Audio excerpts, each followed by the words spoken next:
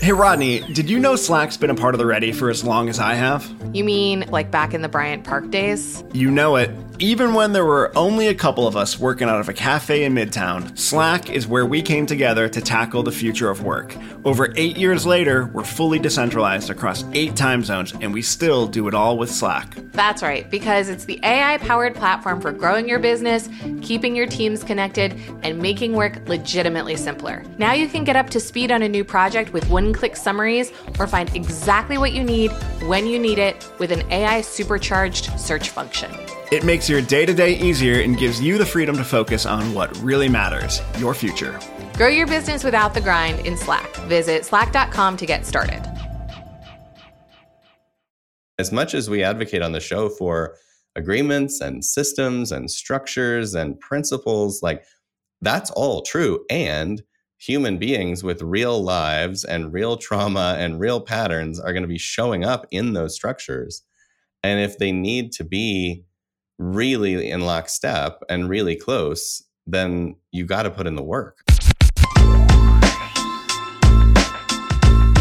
Hey, everybody. Welcome to the show. This is Brave New Work, a podcast about reinventing our organizations and the search for a more adaptive and human way of working. I'm Aaron Dignan, and I'm joined by my air-podded co-host, Rodney. I hope it works out for us. Hi, everyone. Sounds pretty good to me. On today's episode, we're going to talk about us. We're going to talk about us, but more specifically about our partnership and the work that we've been doing on it lately, which is super interesting. However, before we get into that, let's do a little work on a check-in round. Yeah, this is like a very special episode of the Brave New Work podcast. So the check-in question is, on a scale of 1 to 10, how nervous are you right now to make this episode of this podcast, and why? Good question. I'm like a 6, where I feel like I think I'm okay, but there might be a pothole in the road that I can't see, and then it gets weird. So I think, but I'm sort of excited by that. Like I have a nervous energy that's positive. You know, like I can't, it's like when you know you're going to get sprayed in a water gun fight or something. You're just like, let's just fucking do it. Let's take it. You know, I just am kind of like, do it. I dare you. So that's where I'm at. Yeah, I'm like a 7. I would say this was my dumb idea and I'm already regretting it. And also I might barf. So, let's do it. I mean, if the people are not leaning forward now, I don't know what would get them to lean forward. I know. Okay. So today's topic is us, and specifically the fact that we have been deliberately working on our partnership, our working relationship, working with a coach together, work therapy, if you will. And I guess I want to start by asking you, do you remember how we got here? Like what's the origin story of how this all started? Yeah.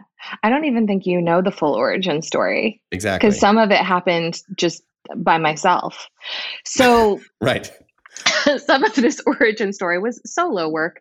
So a lot of things have happened with us in the last couple of years that are environmental. Like there is another company in the mix that we talk about on this show all the time. That's Murmur. Our roles have changed so substantially in terms of the Ready. And I think that starting last fall, you sort of prompted some conversations about some pretty thorny stuff in terms of equity and ownership of the business and whether the current distribution was reflective of, who and how the company has been built, et cetera, et cetera. And the provocation was awesome. And then we just kind of circled the drain on it a lot. And it was for two people who are generally pretty tight and pretty chatty, we just kept finding ourselves, in my experience, at differing impasses where it was this is a different conversation we're having now about equity or about compensation or about profit sharing. But it's still ending in a not totally clear, but kind of shitty stalemate. It wasn't even clear exactly what we disagreed about. It was just why can't we make progress on these things? And so I remember over one weekend, Aaron and I have a Friday afternoon hang every Friday for 90 minutes, which is where we do work together or just chat with each other. And I remember after a particularly shitty Friday hang, I, over the weekend, wrote like a very long thing about like my frustrations and what I was feeling, what I felt like was going on. And then I was like, I'm not going to send this to him. That's a shitty thing to do. Instead, what I realized was like, you know what, actually sending Aaron my fucking Jerry Maguire manifesto is not useful. What is useful is to say, how do we get out of this maze? I feel like we need help because we obviously are people who care about these companies and about this work and about each other, and we can't fucking figure it out, and let's stop trying to do that by ourselves. And so I think I don't remember exactly, but I think rather than posting, the entire contents of my brain to you, I was just like, something about this feels like it's not working. I don't want this to like spoil our friendship. Should we get some external help? And you were like, fuck yeah, let's do that. It's so funny to hear that because I remember the note that you sent as being fairly lengthy. And so the fact that it was the short version is like, whoa, okay. So that's the Cliff's Someday notes. I'll show you the original. The full note. Yeah. And what is funny about that I think I mentioned to you in the moment, but was like definitely going on, is I was essentially drafting something similar in reverse in my head that whole weekend. I was like, how do I want to say what I want to say? And then you said it and I was like, yes, that. So it was actually like really serendipitously timed in a way, which felt really good. Yeah. Yeah. And I think, and we can get into what's all happened since then. But, I think that in thinking about doing this episode with you, one of my like big noticings was like, I think you and I took for 6 months probably, we took a very like org designer stance on this stuff. And we just thought that we were going to like think and design our way through ownership and compensation and contribution and, historical conflict. And we had to actually wade into the soup of our own stories and our own assumptions and our own fucking problems with each other in order to get back to that. And it's like, I think part of at least in my experience, part of the like banging my head against a wall was feeling like, we're like very good at this. Why can't we just do this? Like, why can't we just fix this? And like the truth of the situation since then is that we couldn't fix it because the solution space of a new equity plan or a new profit sharing model or different roles for us or different compensation was really the tip of like a much, much deeper iceberg. And we couldn't just like hang out on the surface of that without getting at what was underneath it. And funnily, I feel like as we've plunged into the depths of what's underneath it, I am feeling increasingly prepared to just like deal with the tip of the iceberg and have it actually not be that big of a deal. Right. Yeah, it is. I think some of the big insights that came out of it, I mean, first, just as framing for everyone listening, self-management is the idea that we are co-creating and consenting to the structure of the company and the way it operates, et cetera. But there are often some foundational starting principles with the founder or co-founders that kind of sit underneath that. And as is true in any system, but especially in ours, like things have shifted a lot. And so what roles we're all playing and how we're connected to the ready and, the value we're contributing and the nature of that, like all that had moved, but none of that foundational stuff had really changed. And so there was a lot of tension in the system, literally from the movement. You have this sort of departure from like, here's where we were and here's where we are. And the rubber band is kind of a little bit taut. And so I just want to state that like, it's not unexpected or uncommon for that tension to emerge in a system. And if you haven't built a way for it to really effectively reallocate power and roles and money and influence, you get to points where it's like, oh shit, something's broke. So we have to fix it. Yeah. The thing that was cool about the conversation and some of the coaching that we've had with each other is recognizing the fact that for most of our working relationship, we didn't have a lot of conflict. And we also didn't disagree about very many things. And one of the things I mentioned is we also didn't try to convince each other of very many things. And so I just feel like it was one of those experiences where I realized we didn't have a lot of practice disagreeing. Yeah. And I would say, generally speaking, in the world, we're both fairly confident, convincing, influential characters. And so you put two of those together in a place where they don't have a lot of practice disagreeing, and it gets interesting. So I thought that was the place we stepped into the process from. And then what you were saying about needing to kind of dig deeper around the system, one of the patterns we realized about me is that I like to go right to the solve, and I often like to make the solve systemic. So it's like, oh, you're mad at me? Cool. How can I fix it with a system change? And never really like allowing myself to go deeper.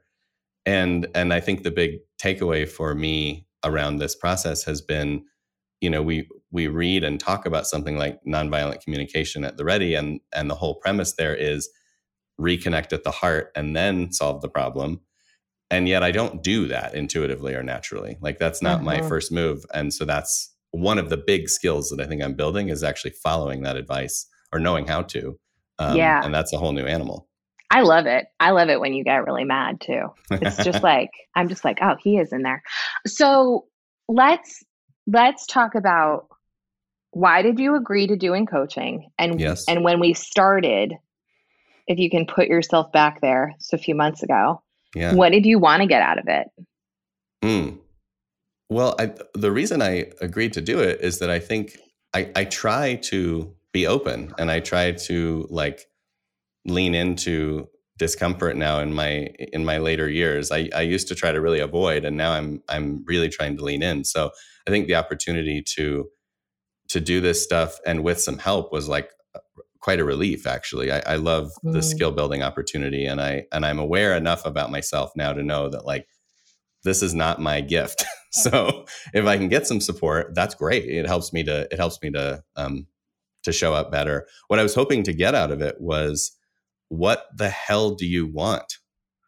And how do I it's a central theme. How do I show up to that? How do I meet those needs? I felt like in our conversations, without the support and without practicing some of the new chops that we have, I often left feeling like I don't know what to do, or I don't know how to respond, or I don't know what this person wants. I just know that there's like that we're talking past each other in some way. And it felt like I didn't have any moves left. Like I was reaching for arrows and I didn't have any. So my hope was that I would both learn more about what's really going on, and also have more skill and more ability to like dig into that and get to the real stuff faster, I guess. Yeah, totally. Yeah. What about you? Yeah.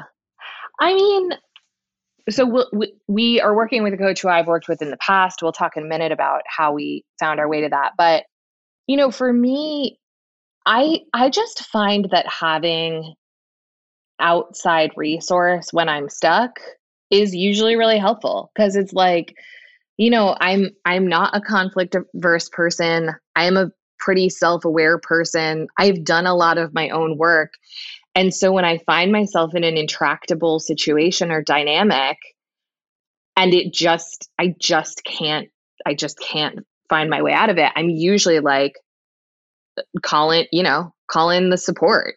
And sometimes, and depending on context, like sometimes calling the support is like call you. And sometimes it's like call Allie. And sometimes it's like call Ed or Molly. But the point is, in this case, I was like, the support that I feel like I actually need here is an external party to like hold up a mirror and be like, here's what's going on, you two. And I think the other thing that was important, and it was like a realization that I had just before proposing this, was that a lot of the foundational agreements and existing structure of the company, et cetera, have a very specified power dynamic. And what I was feeling like was like, our relationship and the dynamic that we have between us doesn't necessarily feel like power over, like you have power over me. But on paper, you absolutely do. And what I was noticing in trying to do work around things like ownership was that power dynamic was showing up for me. And so I think some of the murkiness around like, what the fuck does she want? Why won't she even tell me? Was me being like, ultimately, these are opinions and suggestions, but I actually don't have the authority here to do anything except leave. Like I have that authority, but it felt like that didn't feel like the best option. So I think I was looking for new tools and support, but also help in the power dynamic. Yeah. And having a third party to sort of like referee us and to keep me honest, you know, and to be like, you're retreating when you shouldn't be, and all of that kind of stuff. Yeah. Well, that lands for sure. And I think the thing that is so interesting about having a third party, and of course this makes sense, right? I mean, we literally run a consulting and coaching business that goes in and is the third party on a lot of meetings and moments. And there's, you know, every professional athlete in the world has a coach, right?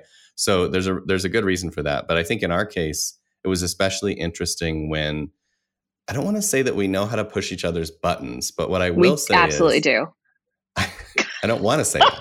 But what I will say is when we dig into our styles, we tend to go to places that are especially annoying to the other person. 100%. Right? So it's like amazing. When we sink in, then it's like, this is the most irritating we can be to each other.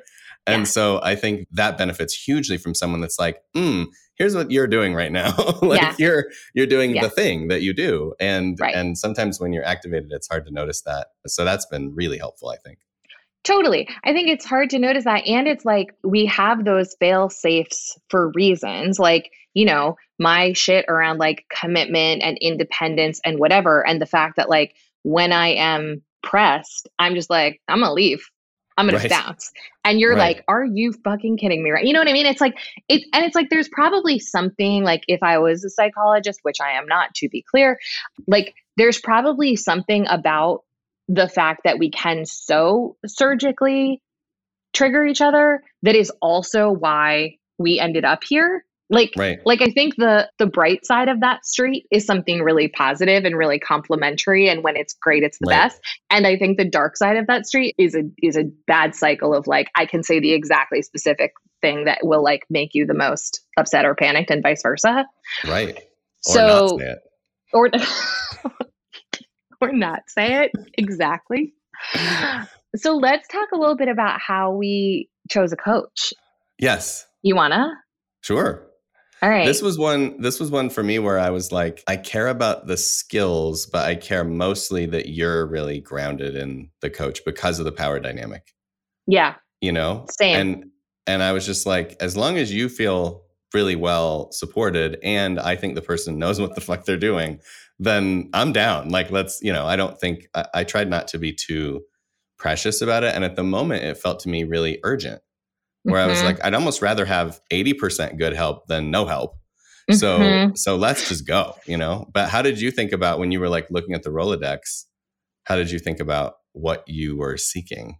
Yeah, I also felt the urgency. I think a couple of things. So one was because I know that you do not particularly love conflict and it's not your natural tendency to like invite conflict.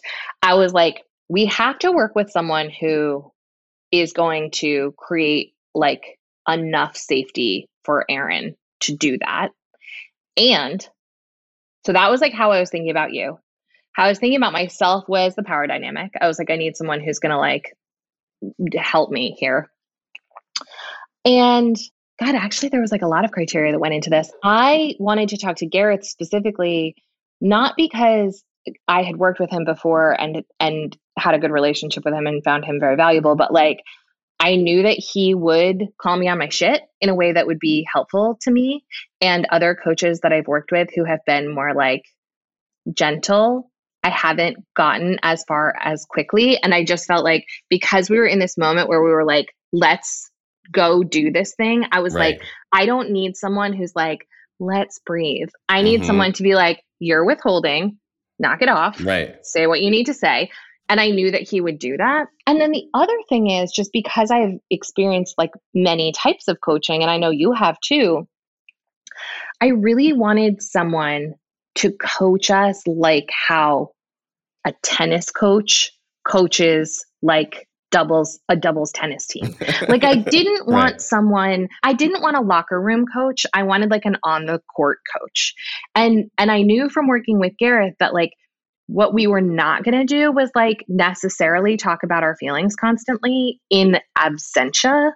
I knew that what we were going to do was get at our unhelpful patterns and root systemic things through him observing us actually trying to work together. Right.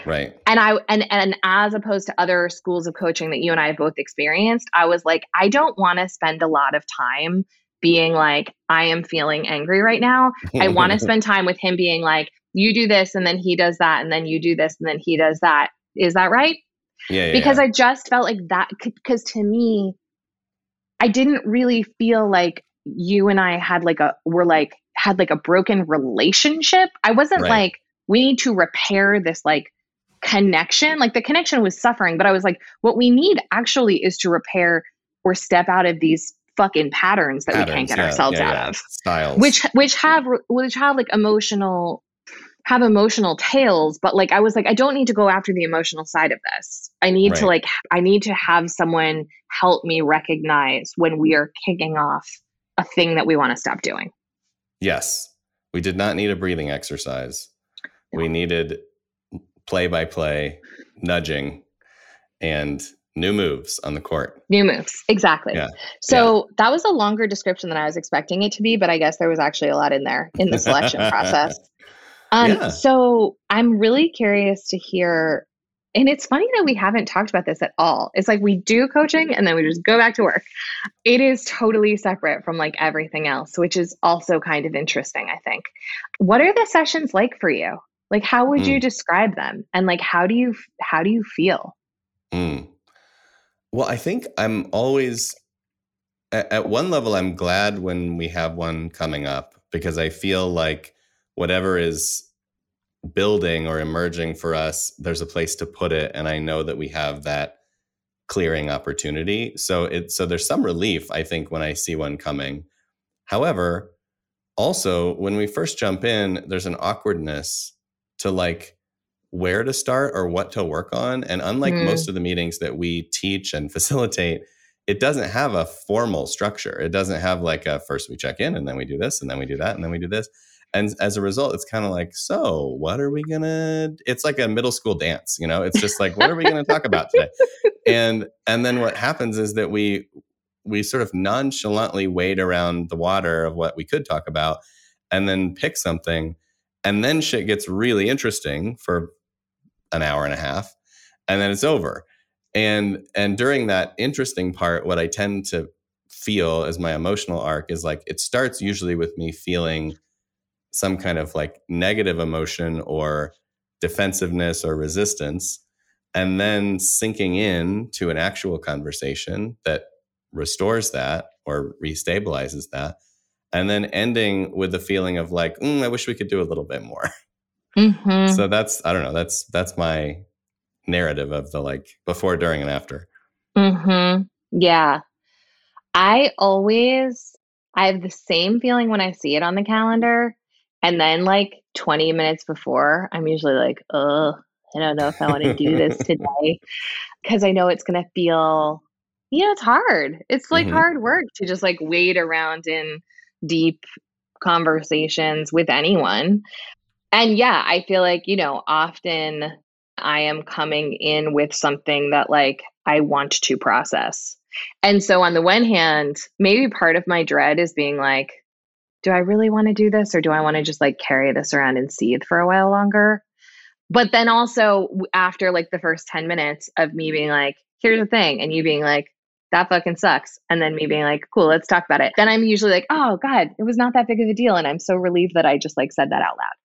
So yeah, it's an interesting thing. And I think one of the things that to me is like somewhat unexpected maybe is that, although I've had this experience in therapy, so it probably shouldn't be unexpected, is like, it truly does not matter where we start. Like whatever is up is coming out, no matter if the topic is like a meeting we were in, or it's like a project we're trying to do together, or it's like an argument we had over Slack. It does not matter what the opening salvo is. Whatever is spicy between us is coming out in that conversation. Yeah, because it's turtles all the way down. it's like, there's no question that the underlying dynamics are the underlying dynamics. And so you're Right. just, you can pick your holiday party and there they are. I think that is definitely true. And I think the fact that we both expressed, reticence to be in these sessions or whatever before they happen, like, this is why the world sucks, right? Is because people are resistant. We're no exception. But I think that the question is like, will you get past that in order to make Right. something healthy? And Right. whether it's a family system or a work system or a relationship with a friend or whatever it is, like, you kind of have to invest. And Yeah. as much as we advocate on the show for agreements and systems and structures and principles, like, that's all true. And human beings with real lives and real trauma and real patterns are going to be showing up in those structures. And if they need to be really in lockstep and really close, then you got to put in the work, I think. Yeah. I don't think there's really a way around that unless you want to stay on the surface level. And I feel like part of this conversation between the two of us has been a little bit about that, of like, do you want to stay up here in this like safe kind of surfacey, collegial, friendly zone? Or do you want to like get into the shit and talk about where we come from and where we're going and what's really going on? And I reserve that for very few people. Like, I don't go there regularly because it is such a energy suck, but it is always incredibly fruitful. Yeah, totally. It's also, I think it's hard to, no matter what your willingness is and no matter what your routines are or how common it is for you to go really deep with another person, there's always a level of risk. Like no matter what relationship you're in, like one of the patterns that I think we uncovered very early about our relationship is that in both of our attempts to make the other person happy, we were like fucking up a lot of stuff. Mm-hmm.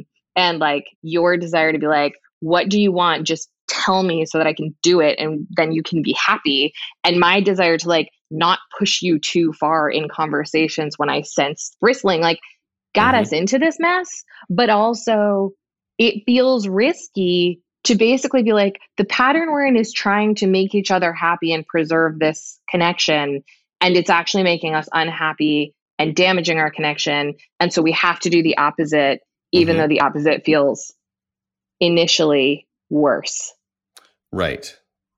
Well, and I think for me, and I'm not sure how many listeners have this pattern, but like a lot of my conflict aversion, such as it is, I think it's gotten a lot better over the years, honestly, but such as it is today, still stems from the fact of like, I'm afraid if I get into the meat that there might be a real impasse there. And then if we really are at an impasse, then we can't move forward and then it's over. And that is really scary to me in all my relationships. And so I think the idea of like touching that stove is, I have to really want that. Yeah. Totally. It has to be worth it, because the risk is like, what if we start talking about the truth, and the truth is that there's not that there isn't a fit, or there isn't a way, or there isn't like an alignment. And that is, that's like the drumbeat underneath the let's keep it surface. I mean, I feel like we got into that in session 1. Because it's like, sure. That was like, so like even something like knowing that about you was like not something that I was aware of. And I was just like, why is it a big deal if we argue about stuff? Like, this isn't going to break. Like, it's just not going to break because we don't agree about something. But like, that's just assuming that we have the same worldview and that we have the same lived experience and that we have the same relationship to conflict, which we obviously don't at all. And so it's like, but again, it's hard without help to start to see those things and get at what's below the surface. I mean, I will say for anyone who like decides to wade into this, one of the things that I've found really helpful just in terms of like continuing and wanting to show up. And I actually learned this from this fucking stupid exercise app that I do. And it's like so embarrassing to even say this, but I do this particular kind of exercise. And at the end, the woman who leads it like really makes a point to talk about like how much better she feels at the end of it. And I feel like at the end of our meetings, I often will say to myself, like, just pay attention to how much better you feel right now than you felt at the beginning of this. And like noticing that really makes me be like, okay, I'm coming back to this. Right. Like you have to teach yourself that there's a reward there. Exactly. Because the fear is always going to come up beforehand, or like the agita, or the like, what if instead of this, we just like talked about fucking rap for an hour? But I have to then like remember that after every time we do it, I'm like, I feel better about you. I feel better about me. I like all of the things are better. So for anyone who tries this, pay attention to that feeling, because it will keep you coming back. It's behavior change 101 in a way, because you look at like, how about exercise? Same exact story. Same exact thing. It's like, this sounds like a terrible idea. And afterward, you're like, man, I feel good. Let's go have a big glass of water. Yes. Next morning you get up and you're like, oh, I don't want to exercise. So I think that's a pattern. And to your point, just anchoring into like the reward, or even adding rewards. I mean, we've had guests on the show recently, and I've been reading some other books from contemporaries of them about behavior change, and like the idea of, I'm going to put something that I really enjoy on the other end of this thing that is hard. And so it's like, we're going to do coaching, and then I'm going to have a milkshake. Is that like, what do you do after our sessions? What's your like temptation bundle? Well, you know, what's funny is I don't know that I've fully implemented that idea, but it's just occurring to me now hearing you talk about what you do. I think what I do is I usually give myself space afterwards, which is a thing I don't have a lot of. So I will make or force some time to just like wander around and, you know, maybe go outside or whatever and just like cool off. And that is a nice reward. And it's also a way to like let things settle in, like let lessons sink in instead of just, you know, going like, can you imagine like going to immediately facilitate right after a session or something? It's just like, I have done that after one of our sessions, and it was not great. I really like I actually don't mind it when they end up being really late my time, because I find that I can like, I usually like put a Miller Lite in a koozie and walk a dog for like 30 minutes in silence and just like ponder life. And that's pretty helpful. Yeah, that's the way. One of the questions I really wanted to ask you is, what has surprised you about the work we've done so far? Well, I think the things that have surprised me, one has been exactly what you said, Garrett's willingness to like just name it and sort of push the button and show one of us what's happening and in essence kind of defend the other one in the moment. That was surprising to me, because I didn't expect it to be there, but it's really helpful, and it adds to the like overall integrity of the process, that someone can just be like, you know, that sounded really harsh, or you're not talking about feelings, you're explaining again, or whatever. Like that stuff it makes it feel principled in a way that I did not expect and that I'm enjoying. The other big surprise is that most of the things that I thought we disagreed about, we don't actually disagree about that much. That actually, like the way we talk about things that are sensitive to one or both of us, or the way we talked about things that are sensitive to one or both of us, tended to lead to like confusing ways of communicating, or not really getting to like the meat of what someone is saying, and assuming what someone means or what someone's willing to do in both directions for sure. But certainly for me, in my direction, doing that, like assuming that someone meant the worst version of something that they said, or the version that's most triggering for me. Having that like revealed through actual conversation has always been a consistent like, okay, so that isn't what you meant. Okay. Which feels like kind of conversation 101, but it still slaps, and it still gets me every time. Yeah. Yeah. Have you been surprised? Yeah. Yeah. I've been super surprised. Honestly, I've been surprised at how much you've like come to play, like for real. I don't know. I just thought because we had a lot of history of skirting things and surface stuff that you talked about just a few minutes ago, I was really surprised that really it felt like session one. You were just like, let's fucking do this. And just like dropped way into the deep end really, really quickly. So that was a surprise because I was definitely like, it's going to be 10 sessions before we get to that part. To the good stuff. Yeah. Yeah. And I'm a coach. Like sometimes it's 2 sessions and sometimes it's 6 months, and that's how it goes. And you always get there eventually, or you stop doing the work. Right. And so I didn't have a worry about that. And it didn't, I wasn't like, we shouldn't do it for that reason, but I definitely was surprised that like from session one, you were just like, here's the thing about me. And I was like, oh shit. Okay, great. This is a surprise. The other thing that's been surprising in a shitty way is that I feel like we have these moments in our sessions where we will have like a real realization about something that we do and a way that we want to play differently. And I am surprised at how hard it is to just not do that in real life. Like I just thought like we're really smart and that like if it was pointed out to us one time what was happening, then we would just never do it again. Yeah. And that's not how it goes at all. And what's funny, I guess maybe part of the reason is because I'm fucking arrogant, but part of the reason is that in solo work, I found it much more easy to recognize my own reaction to something and stop it.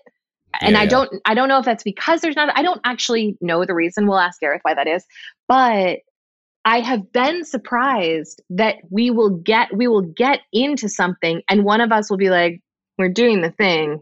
And like, we did not even pause. We did not even look at a road sign and be like, nah, fuck that. There wasn't even a moment of awareness. We just dropped right in to the exact same shit that we've been doing probably for years. And it's been surprising to me that is harder than I thought it would be. Oh yeah. No, I'm going to need like some days of the week underwear with the lessons on them or something that I can carry with me because it is. And I think my explanation is tell me, because it just makes me feel stupid. Well, I mean, I feel stupid all the time. It's not because I don't have an explanation for your individual experience versus your team coaching experience. But what I do have an explanation for is that I think to show up with those patterns in your mind and to avoid them just takes more energy. It takes like juice in the tank. And we are running ragged right now. Like we have a lot going on, both of us. And so like, if I don't make a conscious choice that's like, I'm putting on the life preserver and I'm going in, I just come in at this level. My hand is low in the screen right now. I come in at this level and it's like from that level, it's very easy to downshift into regular patterns because I'm literally not like on alert. I'm not energetically like looking for the shit. And instead I'm just cruising.